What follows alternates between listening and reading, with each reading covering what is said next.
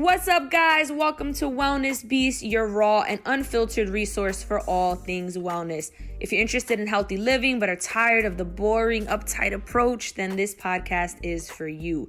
Each episode will cover a variety of topics that include down-to-earth health tips, business, lifestyle, and mindset, with a mix of special guests sharing their knowledge and expertise on these subjects.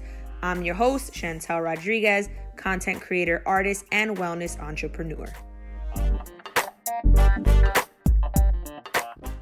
Welcome back to the Wellness Beast podcast. Today is super exciting because not only is it the second episode of Wellness Beast, but we've also got our very first guest on the show. She is a wellness lifestyle blogger, entrepreneur, mom, wife. She's absolutely killing the game, y'all. She's got over 1 million YouTube subscribers, has worked with major brands like Walmart and Nordstrom, and she's also got her own product out in collaboration with Derma E.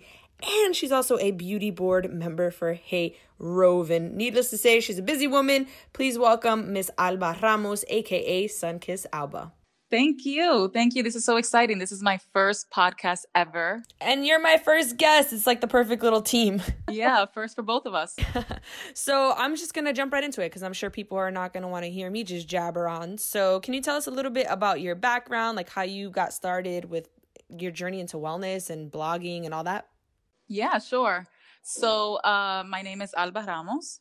I am Dominican. I was raised in New York, but I was born in the Dominican Republic. So I grew up really living a conventional lifestyle in America. That's the best way that I can call it.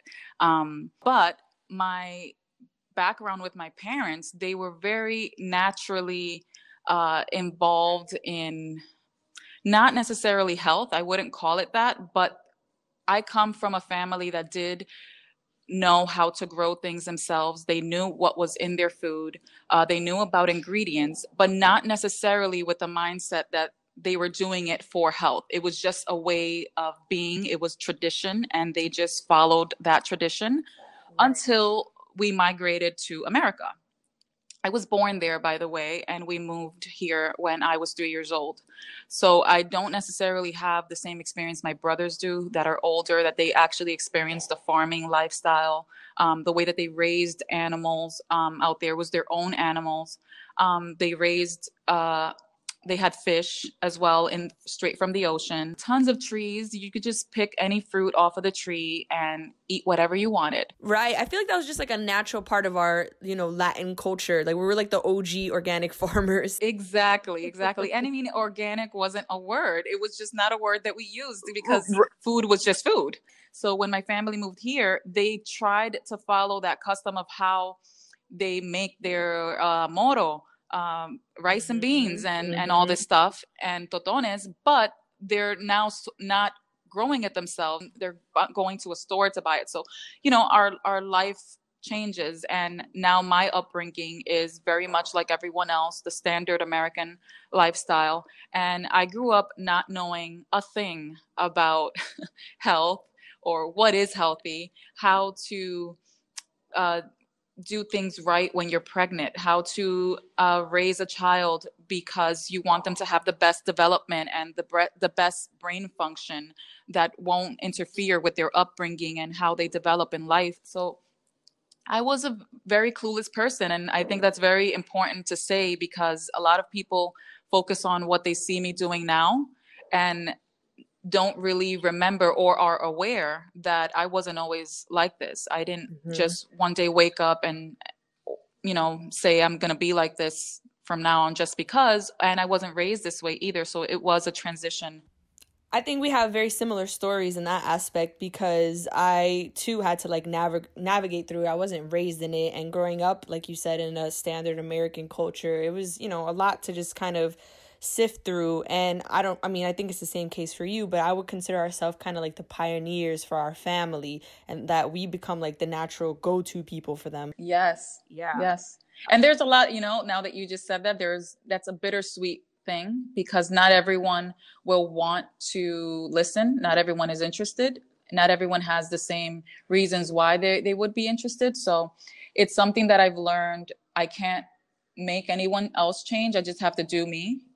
Right. I know what you mean. And like my family, luckily, they're pretty receptive. So it's not like I have to do too much with them. But I mean, basically what you're getting at is like, you can't force it, and it has to be that they're interested in the information and just want to hear what we're saying. And I think when they see the changes in our life, like positive, especially in our health, then they're, more curious about what we're doing in our lifestyle and stuff. But speaking of like being raised in a Latin household, what would you say is your experience as a Latina in the wellness space? Because I personally like going to different events and just kind of being in this little game not this little game, but like in this space for a while. I just don't really see too many of us being represented. And I don't know if that's just because we as a culture just aren't really like, we don't have too much access to maybe like more health-based living. But what's your experience as a Latina in this space? Well, it's weird. I have two thoughts on that. One is the way that I am, I don't know how much is out there, really. I don't necessarily follow a lot of wellness influencers. Like you're one of them that I follow, that I just met you in Miami not long ago, right? We met in person, we connected a little bit, and I was like, oh, she seems cool, let me follow her. So I don't really know of any other Hispanic people that are involved in wellness, but I don't know. What I'm trying to say is I don't know if it's because I'm just not so involved in looking, or is it just that it doesn't exist? But like you go to these conferences and stuff, like do you see anybody? Because when I look around, like I legit don't see anybody. Do you?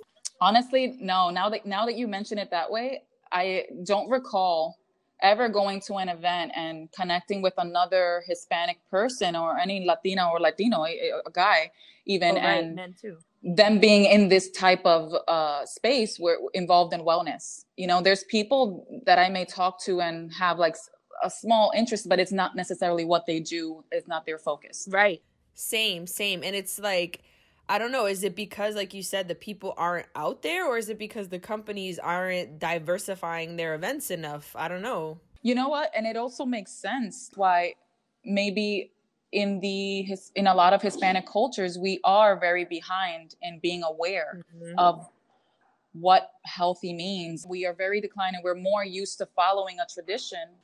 And, so maybe that's why there's this big decline. Yeah. And it's unfortunate because, for the Latin and like the Black community too, we're the ones like, we really need this information. We're the ones that are like very prone to diabetes and all these chronic illnesses. So access to this information is so necessary to our communities. And then it becomes, I feel like, our job to be, a voice and represent for our people and show them like, hey, there's better ways to live, because genetics plays some part in it, but lifestyle choices also has a big part in it too. But you know what? Now that you mention, also in mentioning the Black community, I follow more wellness influencers that are Black than, like I said, too. You're the only one I can point out. You're the only one that I can point out that is Hispanic.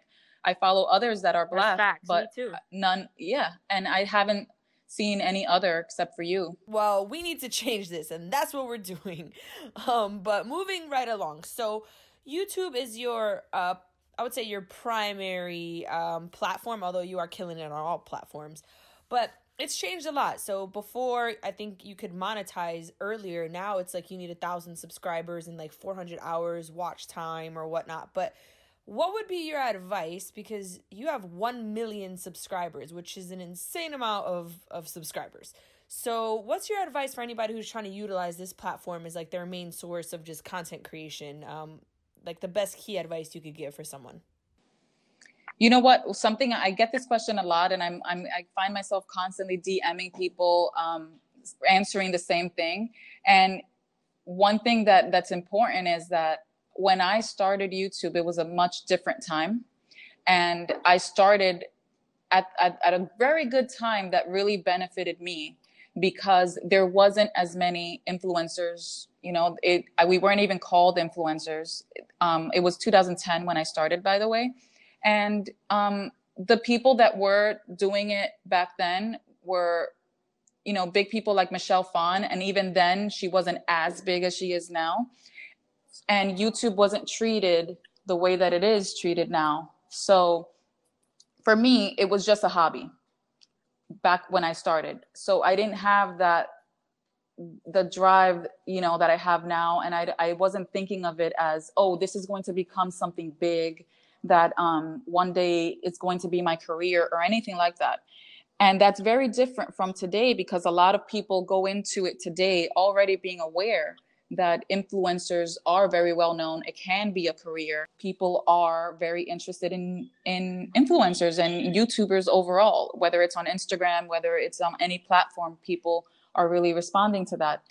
So the intention behind starting a platform on YouTube, starting your own channel, I think is very key as to how successful you become. And I'm not just going to repeat the same thing that everyone else is doing, because how many people are just doing makeup tutorials, right? Mm-hmm. How many people are just making skits or something like that? And some are successful, some are not.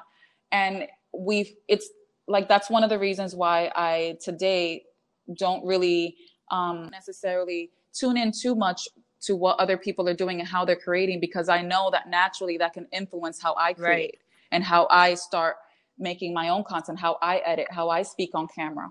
And at the beginning, that was all cool. It was fun watching YouTubers, but now I'm at a point where it's like, I don't want that to mess up my own style. Right, exactly. Because then I'm going to be influenced by this person and assume, wow, my content isn't good enough because I'm not doing it like her. Totally. Or the way that I'm editing should be better because I saw this person do it that way. And as much as we tell ourselves we don't want to copy anybody else, we don't want to be like anyone else, because that's really how it should be.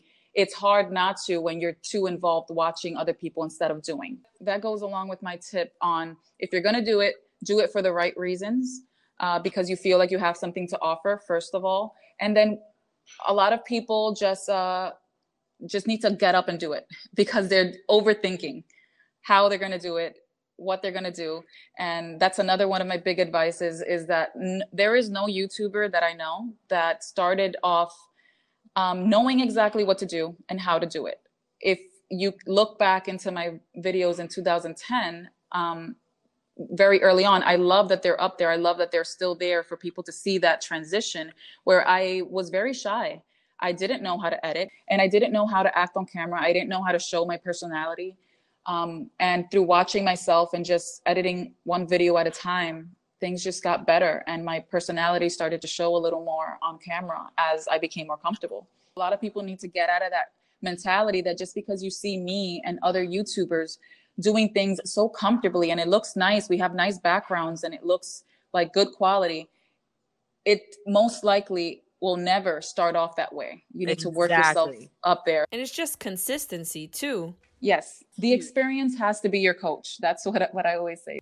And that's so true. Like, a lot of people, I think what stops them is their own fear, or this chasing of perfection, like the need to be killing it right when they start. And that's just an unrealistic expectation. Like, I look back at my old videos and just different things that I've done, and I'm like, oh my God. But like you said, I'm glad they're there, because it serves as like a marker in my journey and just in my growth to show like, hey, I'm making progress, you know? Yes.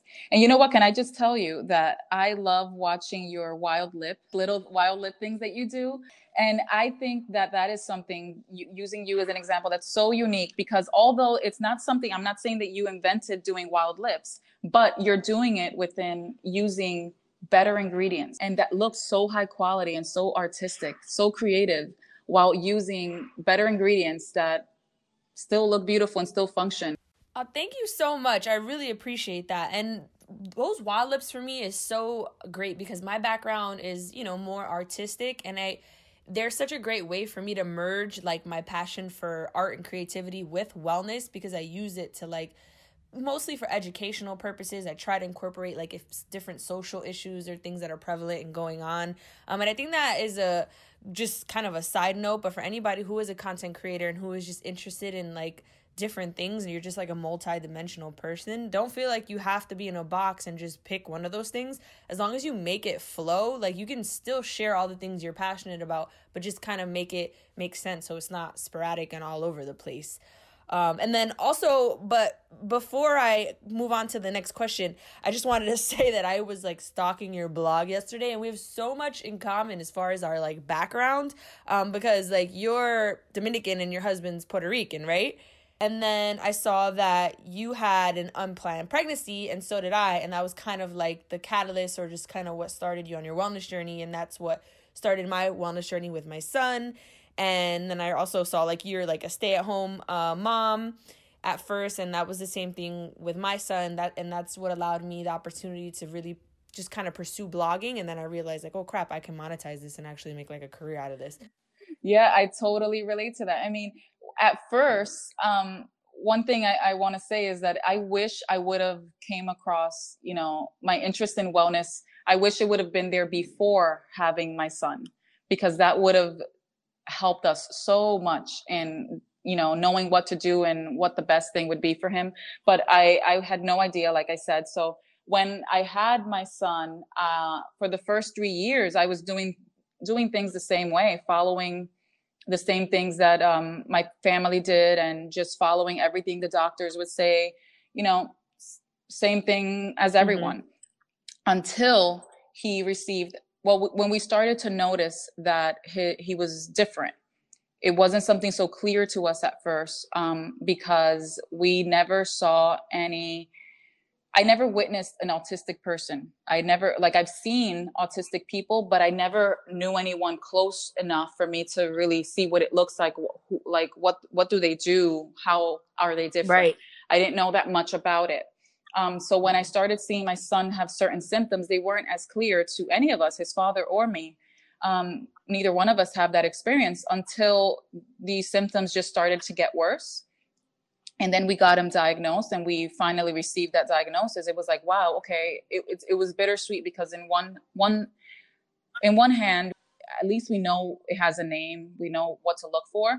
And on the other hand, it's just a big shock where your dreams for your child and your heart is kind of just shattered, because when you have a baby, whether it's planned or not, you never imagine your child being harmed or going through anything negative. You just think of all the good things, right? You think of, oh wow, I'm gonna have a baby, they're gonna go on to like do this. I can't imagine when he goes to school, he's gonna make friends, he's gonna be crawling, he's gonna be talking, can't wait to hear what he sounds like, his voice.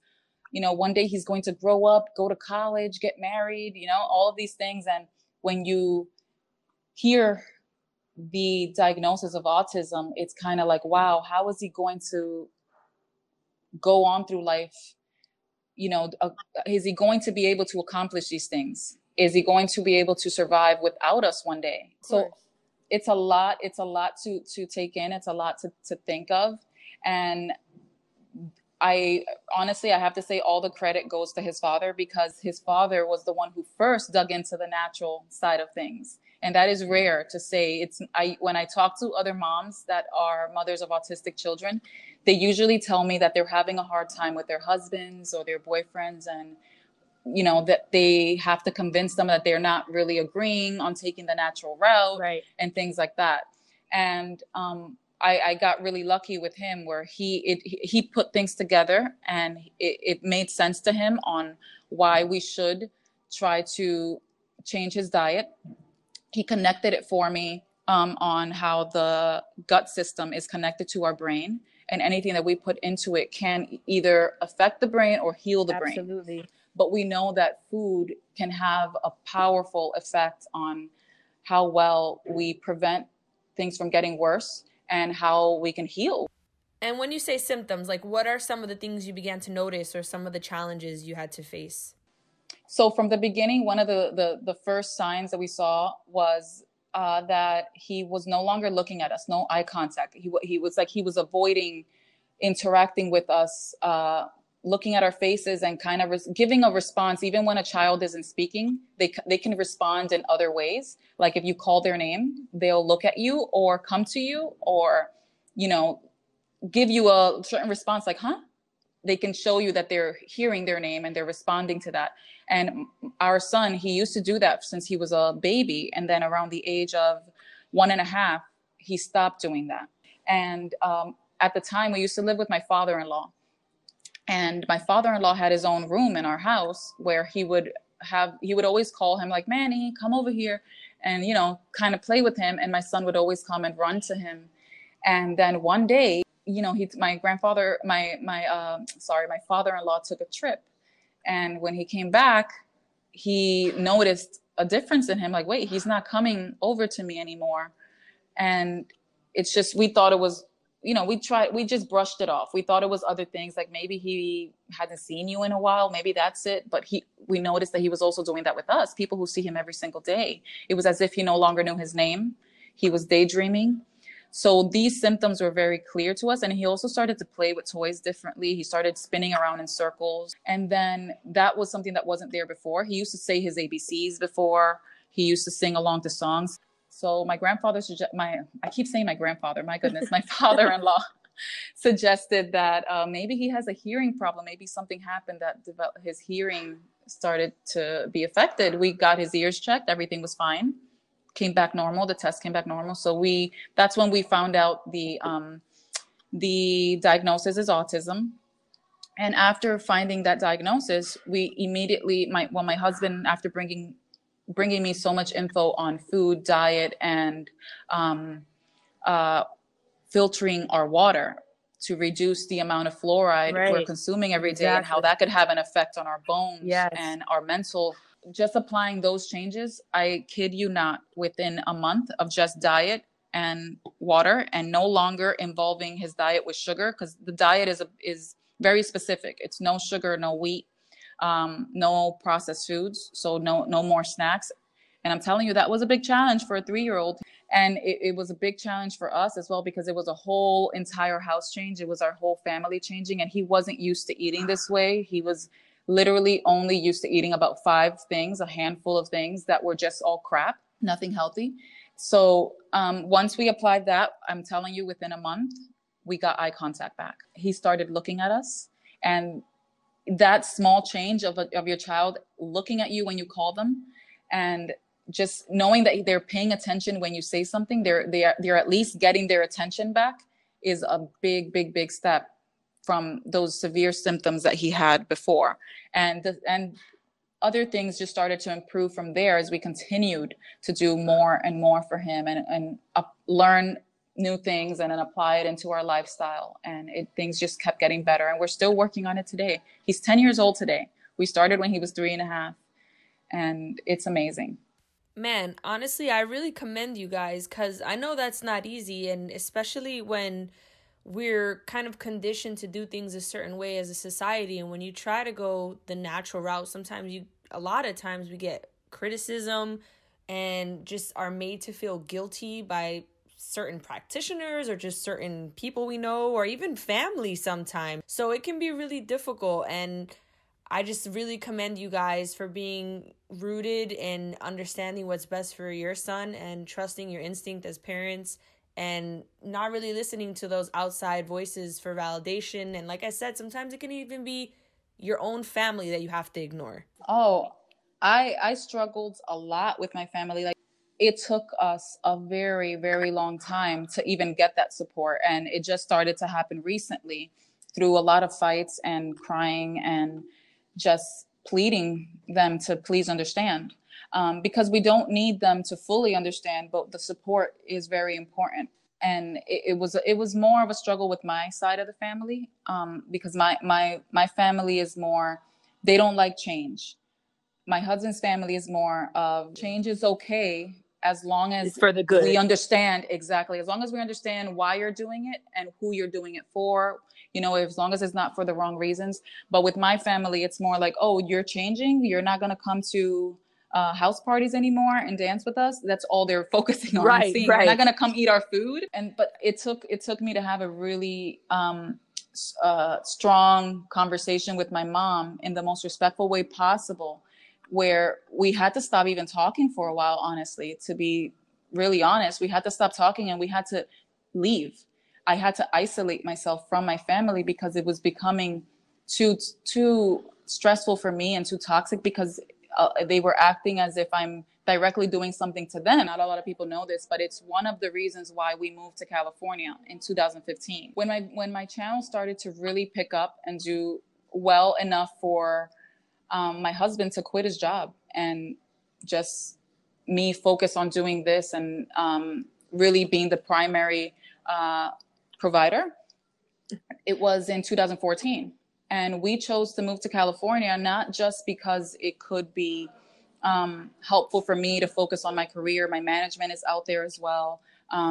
It's a great space to be a YouTuber, but it was more importantly because there were a lot of things that we wanted to do in California, like hyperbaric oxygen chamber that we had the opportunity to do out there. We found a doctor out there that was great for our son, and just being out in the sun, living in a different environment where it's just not like the New York overstimulating environment. Right. It was like, if we don't have the support here, why not just leave? And without any family in California, without any friends in California, we make can it work. Go away and be on our own.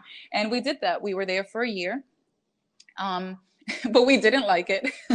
So we ended up moving back, where we're no longer living in the city of New York. We're living upstate New York, where it's still far away enough from our family, but also close enough to still visit. And trust me, it's helped a lot in my relationship with my mom, because now she comes over and I have all the ingredients. Like, I was sick recently, and I asked her, can you make me some sancocho?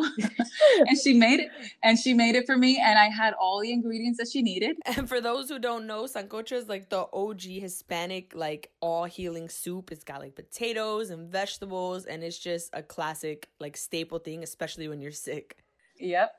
It has all types of vegetables. Yep. So I had her make me that soup, and she's already used to cooking for me at the house.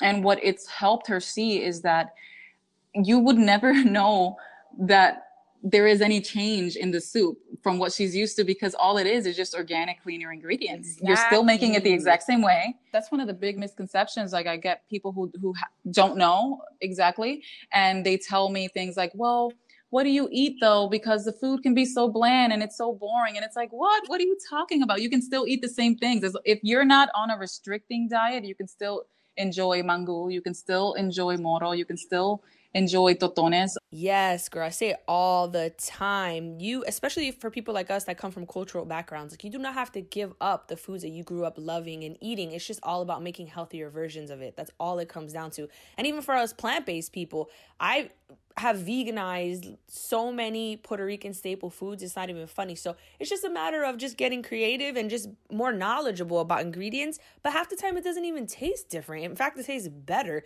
So, and then there is that aspect of it when you go out. Yeah, sometimes there's no options available and people are like, oh, but it's inconvenient. Like, how do you kind of live in that lifestyle? But you just become so normal, and it becomes such a custom part of your life where you just already know to be prepared and have snacks and things, that it doesn't feel inconvenient. It feels empowering, because you know that what you're doing for your body is worth that extra effort. And I'm sure you feel the same way, and like, you have to go through similar things too. Yeah.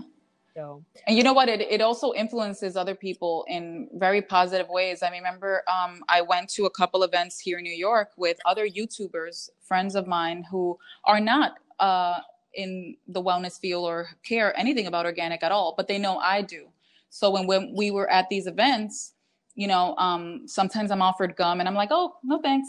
Or I'm offered anything like to snack on and I say, no, thanks. I have my own stuff in my bag, like mints and my own, I come with my own cute little water bottle and things like that. And a lot of times I'm before somebody, like if I have a friend of mine, like I was saying, I remember, do you know a blogger by the name of Natalie? She's my friend and I forgot her screen name. Natalie X3. There you go.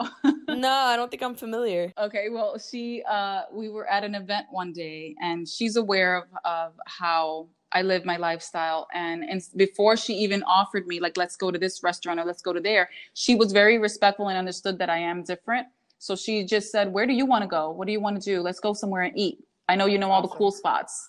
And we went to a couple of places. We went to Whole Foods to eat many times together, like to just eat at Whole Foods. And they were exposed to like the buffet section there. I've also been with friends to Juice Press here in New York. Yeah. And another great spot is Hue Kitchen. Sometimes I've taken meetings with, clients and managers. Sometimes when my managers come over from California and we meet, we'll go to Hue Kitchen and sit down and have lunch and talk. Yes, that's awesome. So speaking of management, I want to ask a question regarding them. So you're managed by a company called Gleam Futures. And what would you say are the benefits of being managed as opposed to doing everything yourself? And when did you know it was time to seek management? Because as content creators, we are in charge of a lot. I mean, we're the people that seek out our partnerships, we negotiate, we create the content, we strategize on how to put out the content. So there's a lot on our plate. So how would you say that it's become beneficial for your brand and just you in general as a businesswoman to kind of have them help you and organize that aspect of your business? Well, I didn't always know when. I always knew that I wanted some type of help with knowing the proper way to respond to companies and what opportunity to take, which ones to decline. So it's something that I think no one should jump into a management right away, because I think it's important for you to know how to do that yourself, especially at a point when you can manage it on your own, where it's not overwhelming yet. So True. For a long time, from 2010 to 2014, I was doing that all on my own and with the help of my husband as well. And it did become overwhelming for us, because the downside of doing it on your own is that you have to be the good guy and the bad guy. So you have to find a professional way to speak to companies where you can also protect yourself and not necessarily involve yourself too personally, where you can call out when they're either trying to take advantage or not keep things professional, or kind of deceive you into thinking, yeah, we're buddy, but we still need to talk on what's fair here, like, right? But you haven't paid that's you're late on payment. Exactly. Those things like being late on payments and, dealing with negotiating what is fair, what is right for you, what your value is, and trying to prove that to the company, trying to give them stats on how well your videos are doing when you do it this way versus doing it their way. Those type of things can become very stressful and take away from the creativity that you should be putting to just creating content. Absolutely. Focusing on that part. So that's the downside. But like I said, it's very important to know how to do it yourself, because there's also downsides to having a management too early. I wouldn't actually call it a downside. It's just that certain things that people need to realize, that it's not just about you taking off the stressful part. The management as well needs to get paid. And in order for them to get paid, you need to be making a certain amount of money that is beneficial on both sides. So a standard management would take 20% off of whatever jobs they're getting you, which is fair because of them taking on that amount of work. And exactly, the emails, the advising on what they think, what jobs would be best, or the type of jobs that they're based on your interest, whatever your interest is. In my case, it's only everything based on natural, organic, and great ingredients. So my management already has that understanding, where they're not going to bring me like a Colgate opportunity or, Maybelline or anything like that. I have things that I will decline and not that I will decline, and things that I will be interested in. So the point is, you have to know what your lane is, what you're interested in. Because another thing with management that not a lot of people realize is that on the management side, they can't have two people or a couple of people that are doing all the same thing, because then it becomes harder for them to figure out who this job is going to go to. This girl, and this girl that are doing the same thing. Gotcha. So you're pretty much the go-to wellness person that they manage. I am their wellness person, yes. And there can be, it doesn't mean that they can't have any other girl that does that, but it has to be done in a way where she still has to be different. She still has to be way different than me. And so far, thankfully, we don't have that, because all of that comes to me. And those are the opportunities I get, and I'm already established in that. So that's, yeah.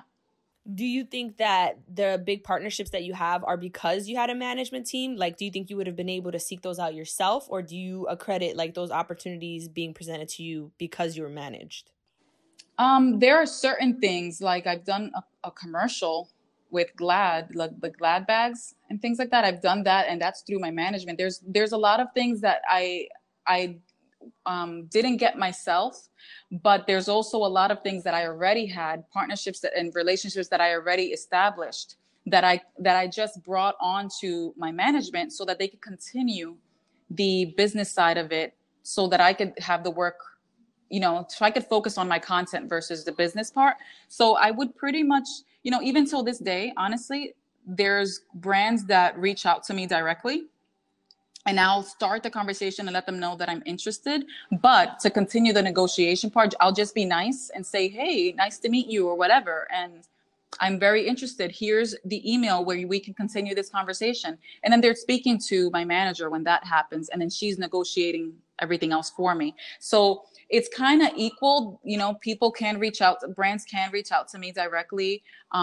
Or I could tell my manager, hey, I'm very interested in this brand. Like I just did that recently. I sent them a whole bunch of like food brands that I just found that seemed really cool. And just took a screenshot, said, hey, can we reach out to this brand? And they reach out on my behalf and continue that conversation for me. Would you say, well, I don't know how it works, but I'm curious. Let's say you found a partnership like on your own, or somebody presented you with an opportunity. Like, are you obligated to involve your management into it? Or is it like on your say basis? Like, how does that work? So yes, it's just standard that they have to be a part of everything. And the reason for that, and it makes sense. It's because if they're already keeping, so for example, here's a better way to explain it. Let's say I'm doing a job. What's a job I did recently? Oh, Nordstrom. Okay. Nordstrom is a job that I've been doing recently. It's a long-term contract. So I've been doing Nordstrom for a while now, and I have specific dates that I have photos to submit for approval and things like that, right? Yeah. So that's a Nordstrom job that I got through my management. And we have set dates on that. Let's say there is a job that, like you just mentioned, that is a company reaches out to me directly. I would not be able to manage that on my own and not involve my management, because then that would involve dates to keep in mind as well, and strategizing when it's best to do the job. So if I'm hiring them, if I'm already paying them to manage my emails and negotiate things for me, I can't choose which ones they do. They have to do all of them, because then at the same time, they're keeping in mind my schedule, my calendar, when I'm doing what, at what point, if I can't do a job this month, I can tell them, hey, maybe we can do this, catch up on this a month from now and get the contract to be signed a month from now versus now, because I have too much going on. Those type of things. It can get very messy if everything isn't just exclusively through them, whether it's a job that I got myself or not. And you know what? On top of that, there are jobs that I don't get paid for. Well, I wouldn't call them jobs because I don't get paid for them. There are things that I don't get paid for. Like there was this brush cleaning device that I saw on the Wendy Williams show. And I was like, it looks amazing. I would love to try that. I don't want to buy it. So I contacted my company. I contacted my management, and surprisingly, the brand is a UK brand, which is where the original Gleam Futures is originated. So they have access in UK as well. And they just got it for me just as a gift. And I often get things that I request. I say, hey, I like this luggage. Can you guys get me this luggage? and they'll get me the luggage. And I don't get paid I don't get paid by the company. And because I'm the one who requested it, it's only the nice thing to do to post it, because I'm the one who asked you to give it to me. Exactly. It's not like a PR package where someone just sends me something because they wanted to send it to me in hopes that I posted. Yeah, because you wouldn't have even reached out if you weren't interested in it. So that makes sense. But just to touch base real quick on what you were talking about, it being messy, just in case people aren't aware, like when you're a content creator, the best thing you can do to just for strategy with your content is create an editorial calendar. And that's just going to help you basically plan out your year and your months for different campaigns and things. So what Alba's saying in her case is she's really smart about involving her management in it, because she doesn't want to accidentally book 2 campaigns in the same week, or post, or schedule a post where one huge campaign was supposed to launch and now you don't want to be double booked on something. It's just not a good look. So I think it's really smart for you to be very aware of your content and how it's going to be posted and how it's going to be organized, and staying on top of that is really, really key if you want to be just successful at this whole content thing. So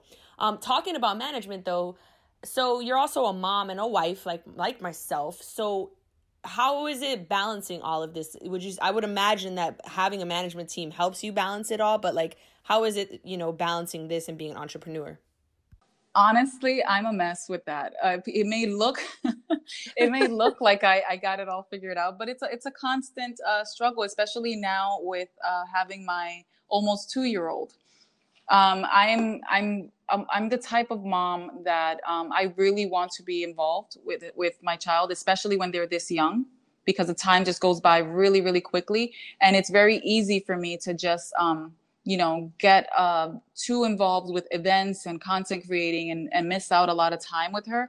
Even though as an influencer, I work from home, it happened with my son as he started to get older. I became too focused on my career as a YouTuber, and it put a lot of the load on my husband. And we started to realize that wasn't good, because then it's like, nobody wins here. Till this day, my daughter has never been babysat by anybody else except for my husband. I go to the gym for 1 hour, 4 days a week, and that's the only time I'm literally away from her.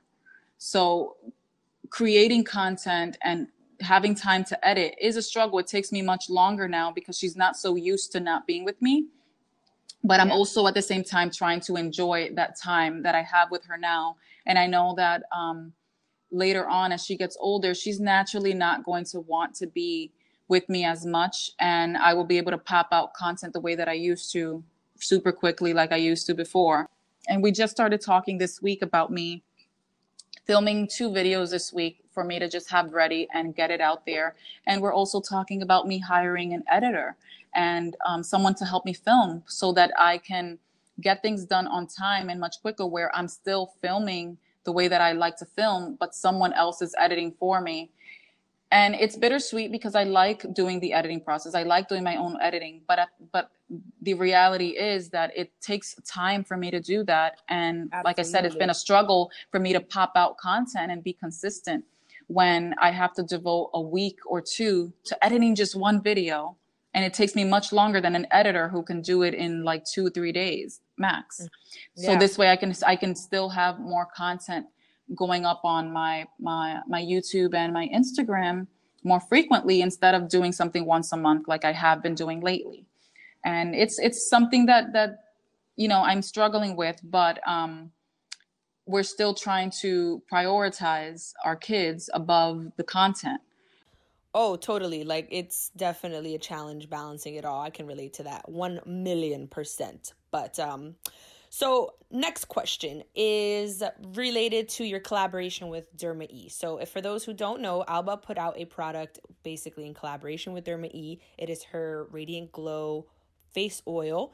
And I don't know if you're even able to talk about this, but what insight can you give to anybody who's interested in collaborating with a brand in producing their own product, or just putting out a product with their name on it, basically? Yeah, I can definitely share that. It's Derma E was a very, very special product for me. A collaboration for me, I was trying to say, because Derma E is a brand that I found myself many years ago. I started using them in 2013. And I started, the whole collaboration started because I was sharing videos just on my own, no partnership or no sponsorship involved, in 2015. So it all started then. And coincidentally, when I shared a couple of videos using Derma E, it's like, oh, I found these products at Whole Foods because I was going through acne when I was in California. My skin changed when we moved there. So anyway, when I was in California, I started sharing a couple of videos, mentioned them in a couple of my videos, and a couple of months went by, and the son of the owner of the company sent me this amazing email.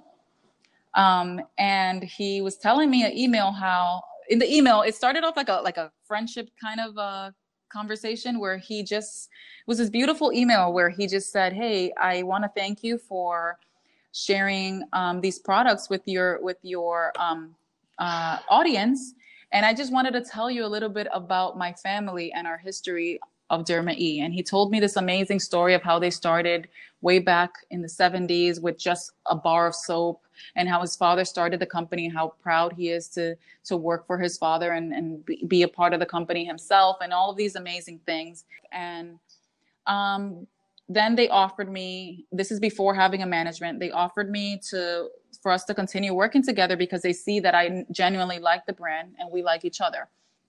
So they offered me a sponsorship.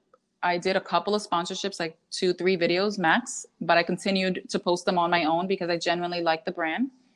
And in 2016,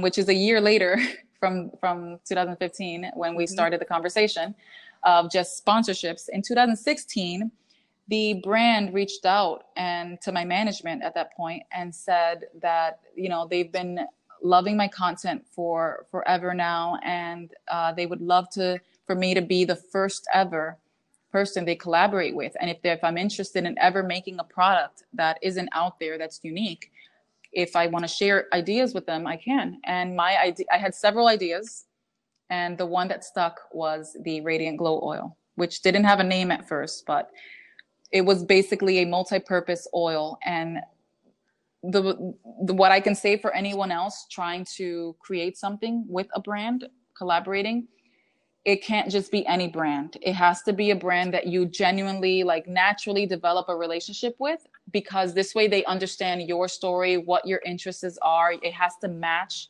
so well. I genuinely care about these people, the people that I've met in their company that are behind the scenes that no one can put a face to except for me, because I know the company. Right. It's a really special relationship. And even beyond my oil, I can still see us having dinners and catching up with each other and, going out together, even beyond my oils. Oh, yeah, definitely. I mean, I would imagine, if you're going to put your name on something, it has to be something that you really resonate with and something you really believe in. And that should be the case with, any brand that you work with, even if you're not putting out a product, just in general. But, as far as the formulation process, how involved were you? I'm curious in that process. Were you testing it, going back and forth with them, able to actually feel and see the product? How involved were you in that process? Very, very involved. Very involved in this. I'll be more specific. So it started off with just sharing what I wanted to make my idea and what ingredients it would have. So I came up with the ingredients, and the product idea was all mine. And I sent over a list of ingredients that I definitely want to be included in the oil. And then them, as a professional who actually, because I don't formulate products, I don't know what else needs to be added in there to make these ingredients work, and the blend that needs to be created, the amount of each ingredient, what percentage of each ingredient has to go in there, then that's on them. I just came up with what ingredients I want in there, and how important it was for me for them to be sourced organically. Yes. So that's the part that I had control on. And then they control the percentage of each ingredient and add in other ingredients that they added in 2 other ingredients that I didn't select that just make the product function and mix well. So, and all sourced ethically, vegan and cruelty-free, all of that. All of these standards still remain because their whole brand is built that way anyway. So I didn't really have to ask them for much, as long as the ingredients I requested are sourced organically. That's what was most important to me. From there, they started to make prototypes. So the whole process of our formulation of the oil that you guys are seeing in stores today took about 10 months total. 10 to 11 months. Wow, total. That's crazy. Also, let everybody know where they can find it, because I forgot to mention where you can actually buy your oil. Yeah, it's available in so many places. Whole Foods, Ulta, Target. Those are the main places, but there's also other stores like Lassen's and Sprouts, which are available in California, and online shops like iHerb. Also internationally, iHerb ships internationally, and we also have a Canadian website called well.usa. No, well.co. Yeah, there you go. Wrong one. Well.ca. Got it. Well.ca. That's for Canadians. Okay. So yeah, it's available in quite a few places and little stores that are based on natural ingredients like that. So, like I was saying, there was a lot of prototypes and a lot of scents to go off of, because at first there was no fragrance, but I wanted to have some type of light fragrance involved in there that can make the product me, so that when you smell the product, it's like, okay, this is Alba's product. This represents who I am.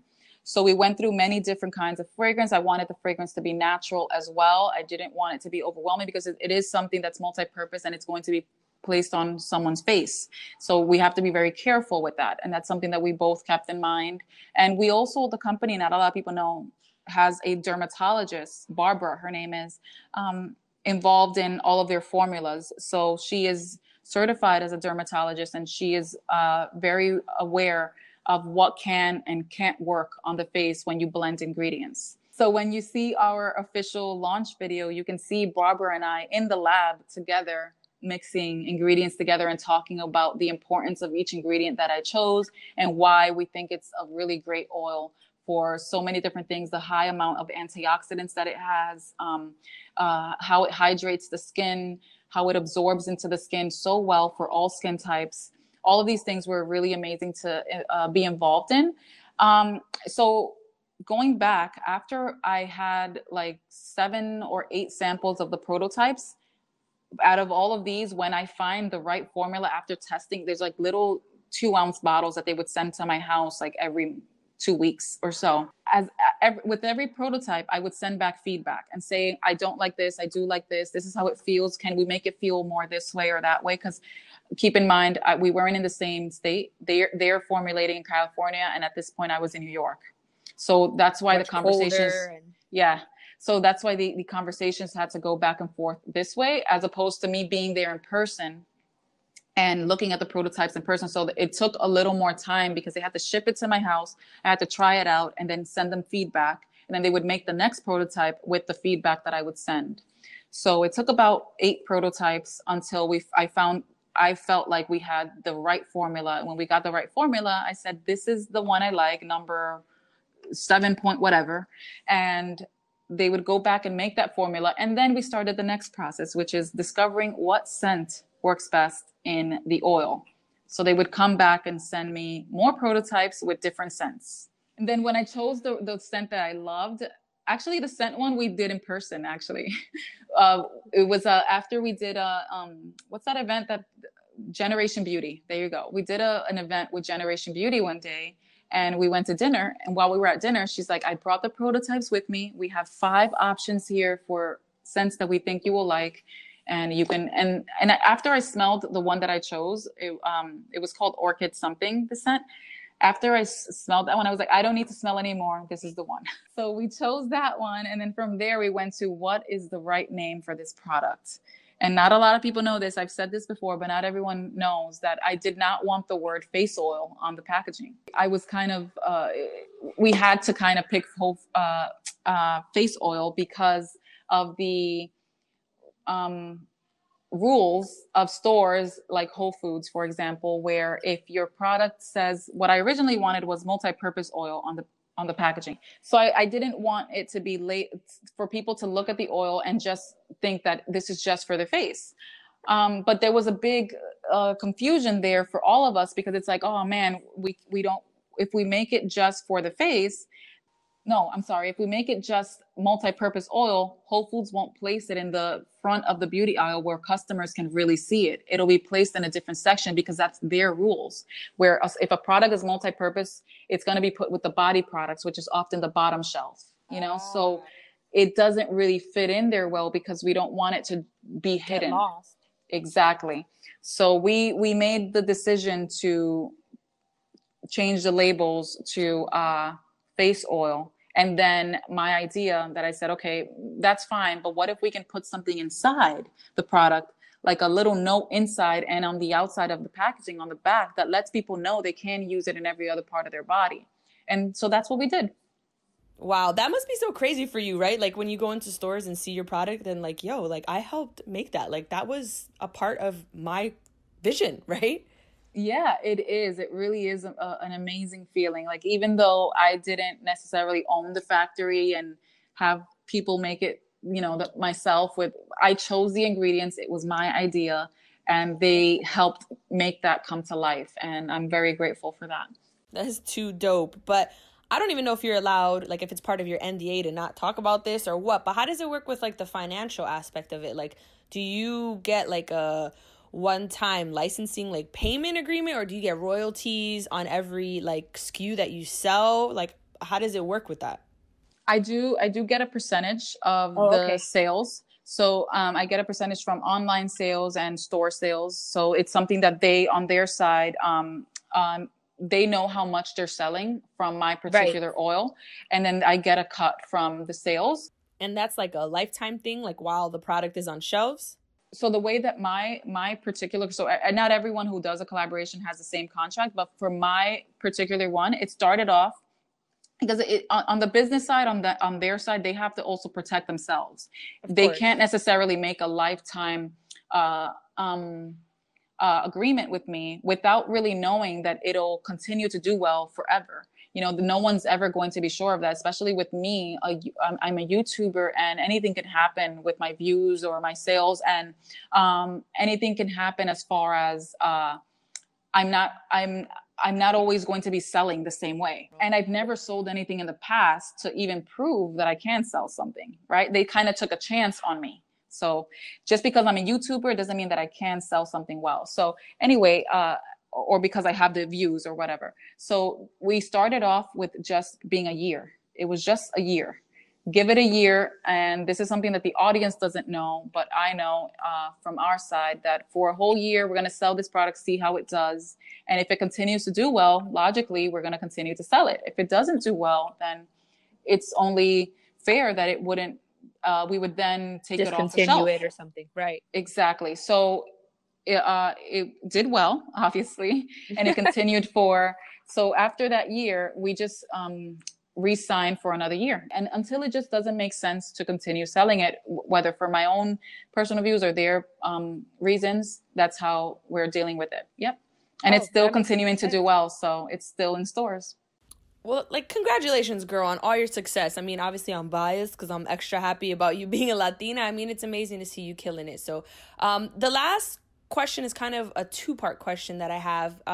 So like I mentioned, you've grown your YouTube channel successfully, but that's not the only platform that you've grown. You've also got like close to 500,000 on Instagram, and then you've got a large following on Twitter too. So what would be your advice for anybody who's trying to grow their online presence? And then what is your long-term vision or goal for your Sunkist Alba brand?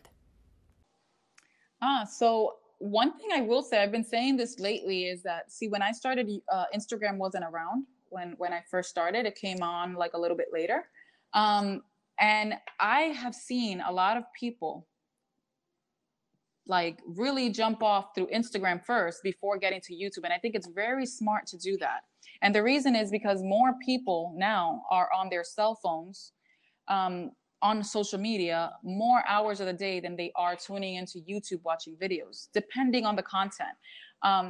But most likely you can really gauge in a lot of eyes if you're doing things really well on Instagram. And then that audience that you have on Instagram, you can naturally start a YouTube later and transfer it over. Yeah. So in a lot of ways, Instagram is the way to go. It doesn't have to be YouTube first, just because a lot of us OGs started on YouTube first just because we had to. That was the thing back then. But now I think it's the opposite. Yeah. Yeah. And then your second question? Yeah. What is your long-term goal or vision for your Sunkist Alba brand?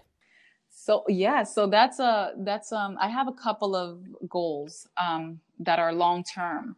One of them is to have my own brand as Sunkist Alba or Alba Ramos. It's something that I'm actually still working on.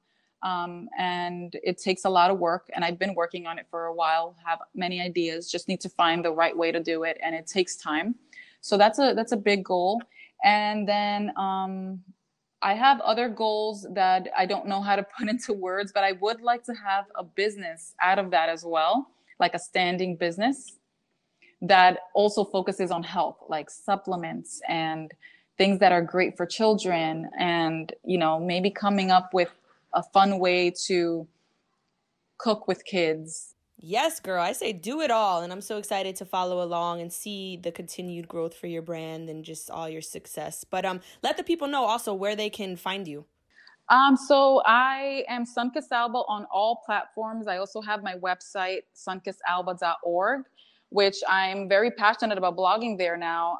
It's a new website, so I have a couple of important topics that are out right now on my website. But I do plan on diving into a lot more topics that are important like those. That's the place where I really talk about topics as opposed to beauty, just being beauty. And then my YouTube channel, my Instagram, everything else is Sunkist Alba. Perfect. And that's Sun, like S-U-N, Kiss Alba, and it's all one word. But thank you so much for taking the time to just join me today and chat and provide all your insight. I so appreciate it. Thank you. It was very fun. Yes, likewise. So be sure to check her out, guys. Give her a follow. She's doing big things, super inspiring. Also, be sure to rate and subscribe to my podcast, The Wellness Beast. This is only the beginning of many episodes that are truly inspiring. I got some great guests on my roster, y'all. So until next time, peace and blessings.